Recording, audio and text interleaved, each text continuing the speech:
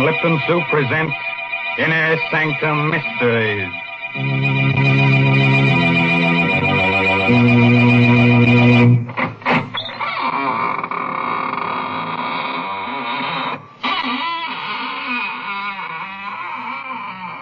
Good evening, friends of the Inner Sanctum.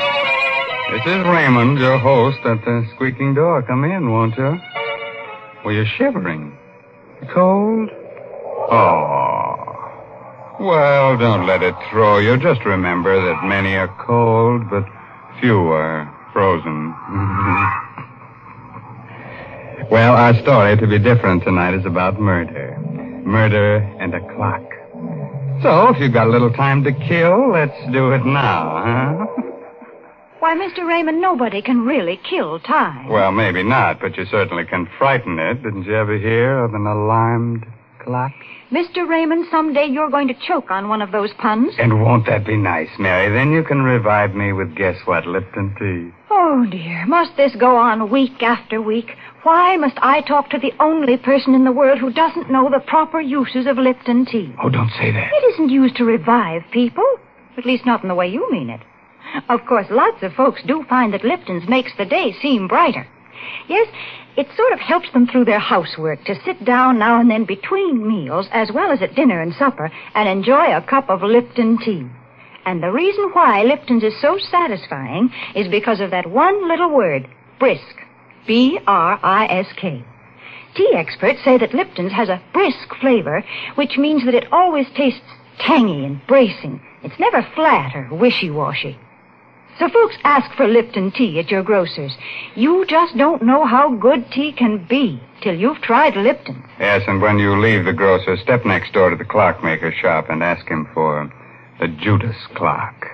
If he doesn't have it on hand, just ask him to give you the works. Yes, the title of tonight's story is The Judas Clock. It's an original radio play by that old clock watcher, Christopher Mayo. Our star is Barry Kroger, who plays the role of Sebastian Packer. I'm a clockmaker. I carry on the profession my father taught me in London.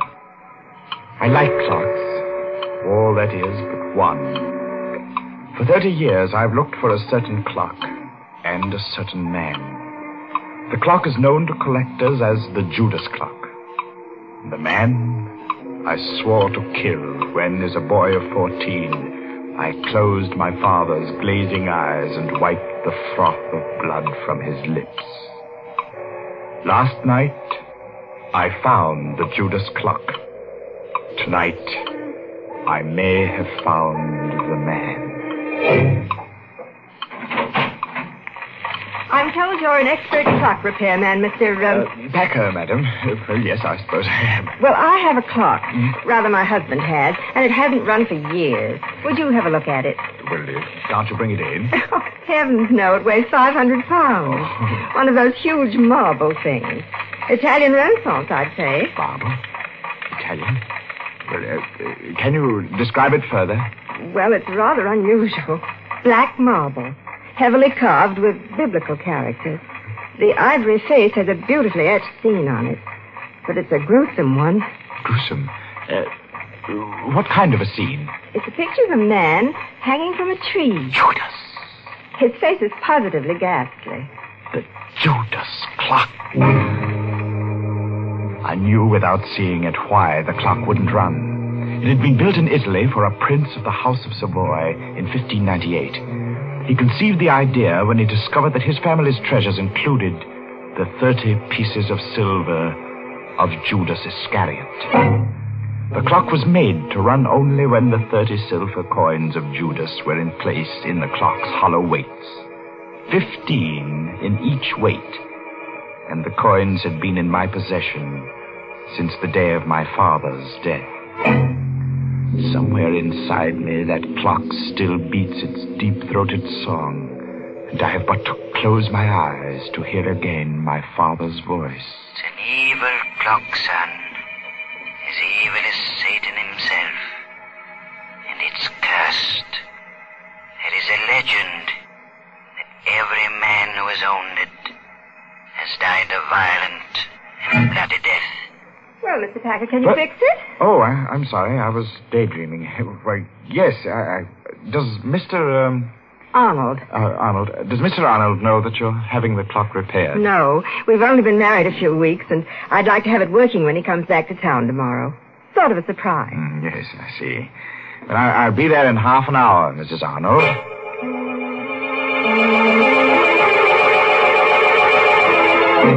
So last night, I went to the Arnold house and found the Judas clock again. I started to work. Foghorns from the East River sounded much as I remembered they did in London. And suddenly, I was back there on a fateful day, about a fortnight after the clock had been uncrated by my father. I was in the shop when the man from Scotland Yard stepped in. He walked straight to the clock and stared at it. Good afternoon, sir. Does the clock interest you? Very much. When did you acquire it? A cousin bought it at an auction in Italy, and I'm displaying it for sale and consignment. My name's Pettibone, Scotland Yard. I've been looking for this clock for a month. It was stolen in Italy. Stolen? Yes, Mr. Packer. And worse, murder was done. Afraid you're involved in a bit of something here. Murder? I'm taking possession of the clock in the name of the Crown. I shall never forget the look of horror on the detective's face a moment later. He laid his hand on the clock's carving, and it froze there, while his face drained white and his eyes bulged. He opened and closed his mouth soundlessly and crumpled to the floor with his hands to his throat. He was still and twisted and very dead. Mr. Pettibone had died of a heart attack the moment he took possession of the clock. I helped Father drag him into the stockroom. Father wanted time to think, so I went to my room. I dozed off only to wake hours later at the sound of angry voices. Well, Cousin Andrew, you've done me a fine turn, haven't you? I've told you I didn't mean to kill the old girl. It was an accident. Don't talk so loud. Boy will hear us. You killed her as soon as you learned she'd made out a will in your favor. Then when you thought it was safe, you sold all her furnishings and sent the clock to me to sell. Very well, I did. And you're in it to the ears. I'll go to the police. Oh, and how will you explain poor, stiff Mr. Pettibone lying in your stockroom all this while? Besides, Timothy, there's nothing to fear now Pettibone's gone. He was the only one who suspected me. Now, you're the only one who knows. I'll crate this cursed black monster tomorrow, and you leave with it. And will you also crate Mr. Pettibone? I have a plan. Here, sit down in this chair, right here. I'll show you how we can solve the whole thing. My young heart beat with a wild dread as I listened. I could only see Cousin Andy's back, but I could see Father seated dejectedly in the chair near the Judas clock, his head in his hands. It was midnight. All the clocks in the shop began striking the hour, and louder than all the rest was the chime of the evil clock.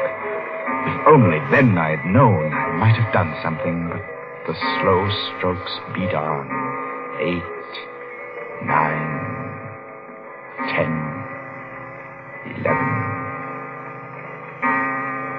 12. And before my horrified eyes, the heavy marble piece leaned slowly from the wall and crashed across my father's back.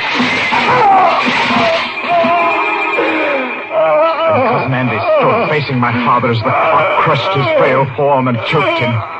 He made pitiful little sounds, his eyes begging for life. And the murderer just stood, his back to me, and watched. Thundering sinners, you die hard.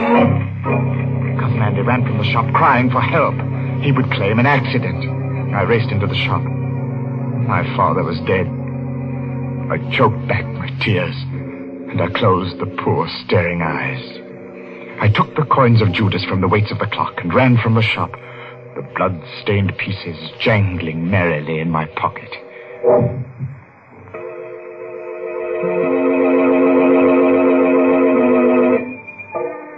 Armed with the notion that the coins were of value, and the definite notion that I must eat, I approached one of the many dingy little curio shops in the Limehouse district.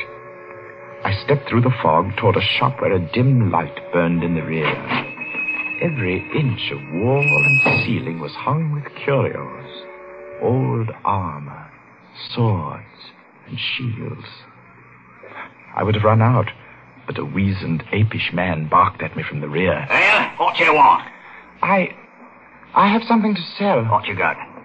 I have the 30 pieces of silver that belonged to Judas Iscariot. I'll twist this scrawny neck off you. Pulling me leg, eh? Oh, no, sir, I'm not pulling your leg, sir. Here they are. Fine. Silver, right enough. Where'd you cop them? Oh, I didn't steal them, sir. They belonged to my father. A likely tale, that. Will you buy them? Buy him, he says. Buy him. Get out of here before I cause a bobby you scant. Get out! Oh, no, give me my coin. Get out or I'll come about and fetch you a sound one. The ugly brute came toward me. He held my coins clutched in a tight, hairy fist. Before I could move, he had struck me. And I hit the wall with a clatter. And then it happened again. For the second time that night, the curse of the Judas clock struck. As I hit the wall, my eye caught a metallic glint above, and a heavy object dropped from the ceiling. The man was about to strike me again when the object struck his head. And remained part of him. He fell. His skull split in two by a hangman's axe. I clamped my mouth on a cry and pried the man's fist open. The fresh blood made it hard, but I recovered the coins. I stumbled in panic through the shop and out into the night. And the fog of London never swallowed a more frightened and lonely boy.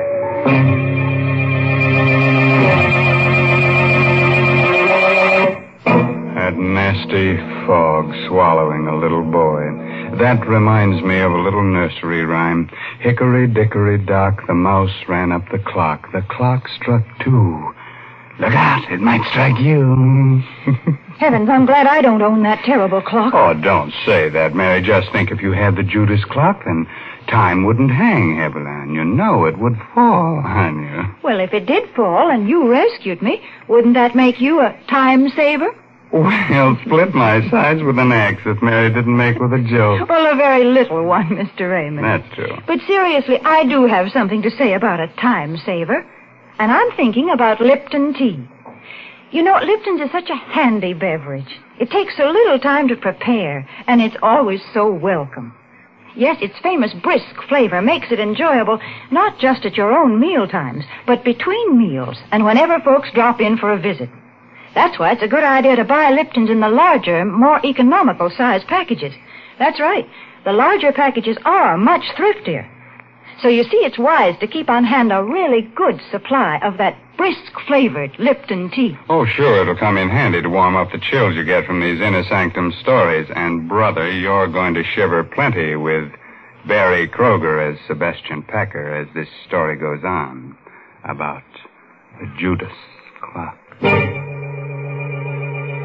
I hadn't touched those horrible coins of Judas Iscariot since the day the storekeeper was killed. By now, I half believed the legend that death followed them. I began to feel that the only way I could escape their curse was to find the Judas clock and put the coins back in its weights where they belonged.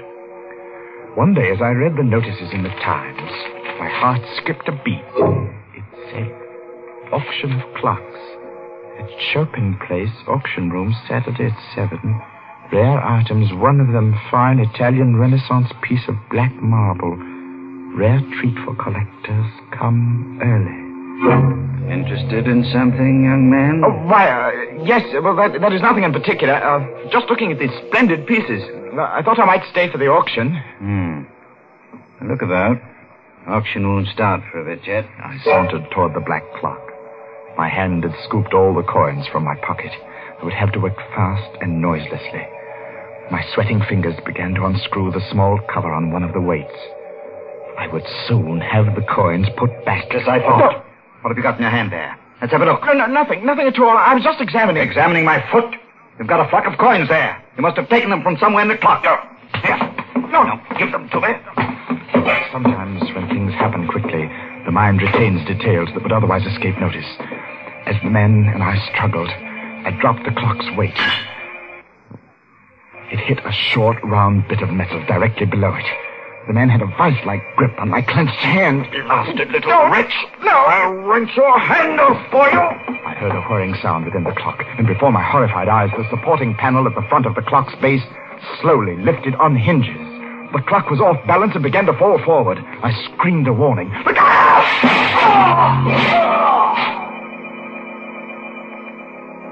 The auction man was dead, mashed to a pulp of bone and blood beneath the clock, as my father had been. I ran to the door and out into the street. I was right back where I'd started. Only now I knew that my father had been murdered by Cousin Andy.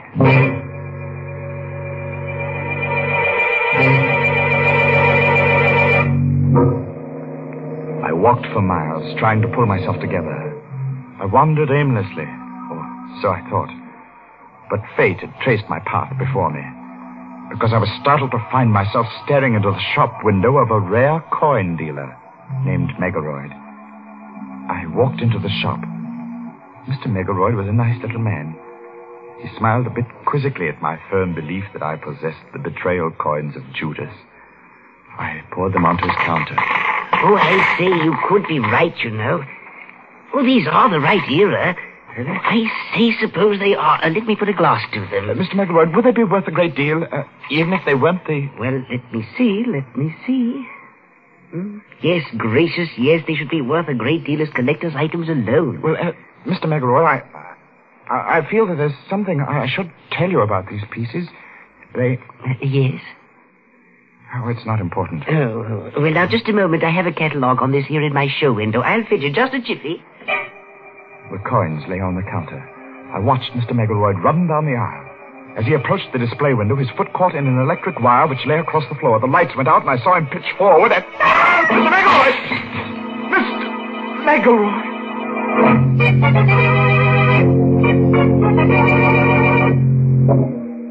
The streetlight peered through the broken plate glass and played across a grotesquely sprawled form in the show window. I needed no more light than there was to see what had happened. The upper half of the heavy plate had broken and dropped flat against the solid lower half. There was no need to ask how he was. No guillotine could have done a neater job. Mr. Megaroyd had no head. Who else but death can own the coins of Judas?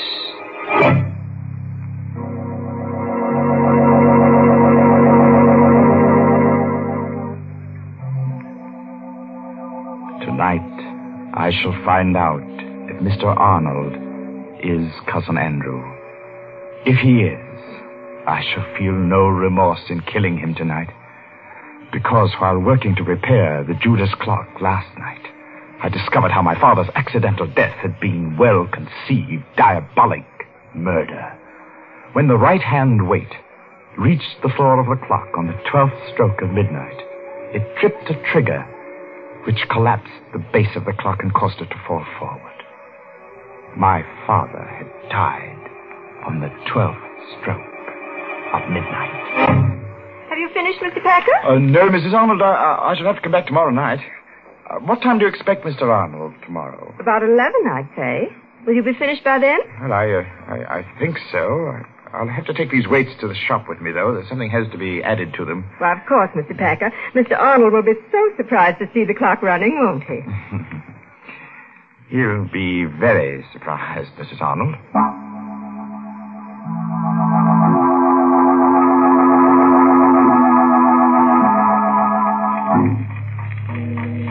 I've put the coins in their place within the weights. Not 15 in each weight, but 15 in one and 10 in the other. The other 5 coins are in my pocket. In another pocket, I have a small 38, although I don't plan to use it. 8 o'clock, and I have a 30-year-old date to keep. Good evening. Oh. Mr. Packer? Yes, but I'm closing now. I see you are. My name is Arnold. Just came in from Chicago. Sorry to spoil your little surprise. Or my wife's, rather. You surprised her instead. Yes. She had to confess.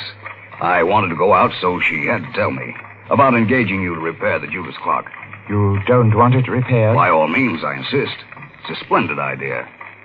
But what I came for, really, was to tell you that you and I have much to talk about.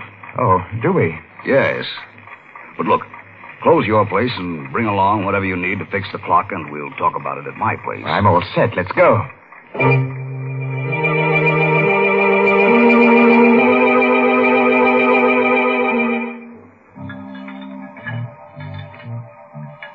Think you'll have it fixed in time to strike midnight? Oh, yes. Yes, it will strike at midnight. Yes. Well, there we are, Mr. Arnold. Weights are in place. Let's see. Exactly 10 minutes before midnight. Set the hands. And just a little shove on the pendulum. So. And the Judas clock ticks again. It's an evil clock, son. Evil as Satan himself. The Judas clock wakes from a 30-year sleep. Hey, Cousin Sebastian. Cousin? What? That's what I wanted to tell you. My wife told me your father owned this clock in London. Well, yes. I was your father's cousin. You're Sebastian Packard, the little boy who ran away that night. Cousin Henry. Yes. I wonder how much you know of that horrible night when your father was killed. Well, I know the clock fell on Father. I heard the sound from my room, and I was so frightened. I ran down the rear steps in time to see them carry Father away. He was all covered up. So that was why I didn't find you in your room afterward. It happened so fast. We were sitting, talking. The clocks were striking 12. Suddenly, the base of the clock seemed to cave in, and... I know. I bought the clock at an auction a few years later. Had it all fixed. It's good and solid now. I saw to that. Yes, sir. Well, I suppose I'll run along now, Cousin Andy. Nonsense. Let's make up for lost time and get acquainted. Well... Come now, I have some fine old port from England here. Sit down a while. No, not that chair. No? This one's a lot more comfortable. It's a funny thing. When you work with clocks, as long as I have, you get to philosophizing about time. That's so. How? Well, here I sit by the big clock, just as my father sat 30 years ago. You know how many seconds ago that was, Cousin Andy? No. Do you? Well, 315,360,000 seconds in 10 years. That'd be 9,460,800,000 seconds in 30 years. You've got quite a mechanical mind, Sebastian. Here, try this port. Thank you. Here's to Father.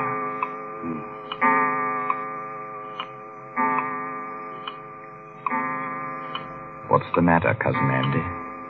Are you ill? No. Your face is quite drawn, gray. Shut up.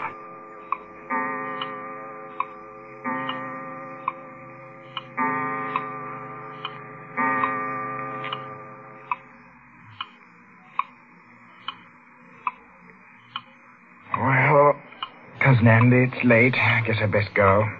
You know, you do look awfully sick. Oh, don't get up, old man. Sinners, Here, sit down and relax. Take my chair. It's the more comfortable. Why, you're shaking like a leaf. Now, just sit quietly. I'll see myself out. Thundering sinners, Good night, Cousin Andy.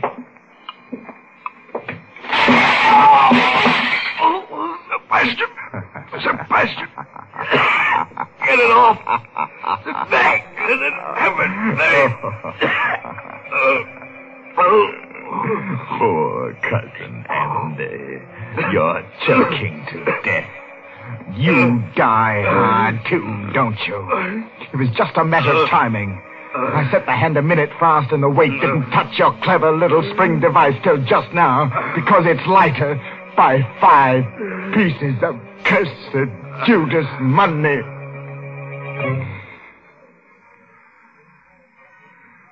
Rest easy, Father.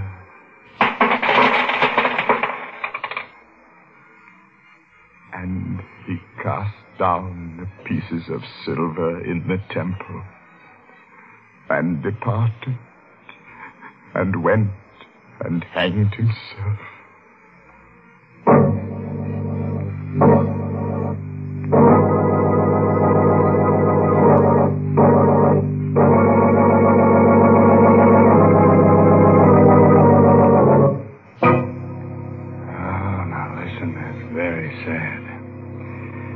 But a fine chime was had by all. Anybody want to buy a large grandfather clock? I'm in the market for a sundial myself. A sundial? My, they are old-timey. Say, Mr. Raymond, if you're afraid of clocks that tick, why don't you try to get hold of one of those old Egyptian water clocks? Oh, Mary, now you're going to tell me that when tea time comes around, the water begins to boil in the clock? Well, that would be quite an invention. But no, Mr. Raymond, right now I'm not going to talk about Lipton tea. Instead, I'm going to tell our listeners about an important job that lies ahead. A fight that's far from finished. Yes, the battle for Japan. Our government says that this Pacific War will be one of the most bitter and difficult in history. Never before has a nation fought so far away from its own shores. And to support this fight, we at home must work even harder at our home front activities. We must keep on buying more and more bonds, and we must hold on to them. And above all, we must stay on our war job until the job in the Pacific is over.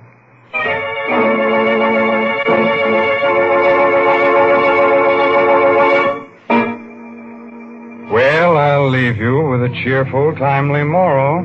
Oh, that goes with tonight's story. No extra charge.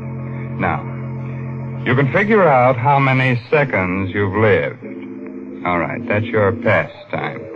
But you can't figure out how many you've got left. That's just, sometime. You know what I mean? Well, I'll see you in just 604,800 seconds from right now. Well, that's next Tuesday night at 9 o'clock, of course. By the way, this month's Inner Sanctum mystery novel is The Lucky Stiff by Craig Rice. Well, now it's really time to close that there squeaking door until next Tuesday night when Lipton Tea and Lipton Soup bring you another Inner Sanctum mystery directed by Hyman Brown. So until then, good night. Pleasant dreams.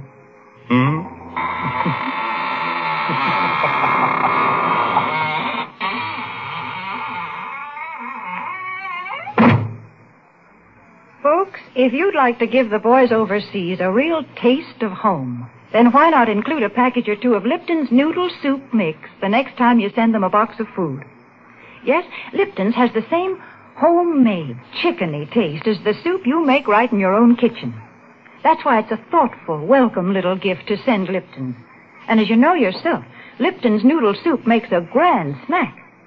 So remember, send a package or two to your boy. And remember to tune in next Tuesday night for another Inner Sanctum mystery. This is CBS, the Columbia Broadcasting System.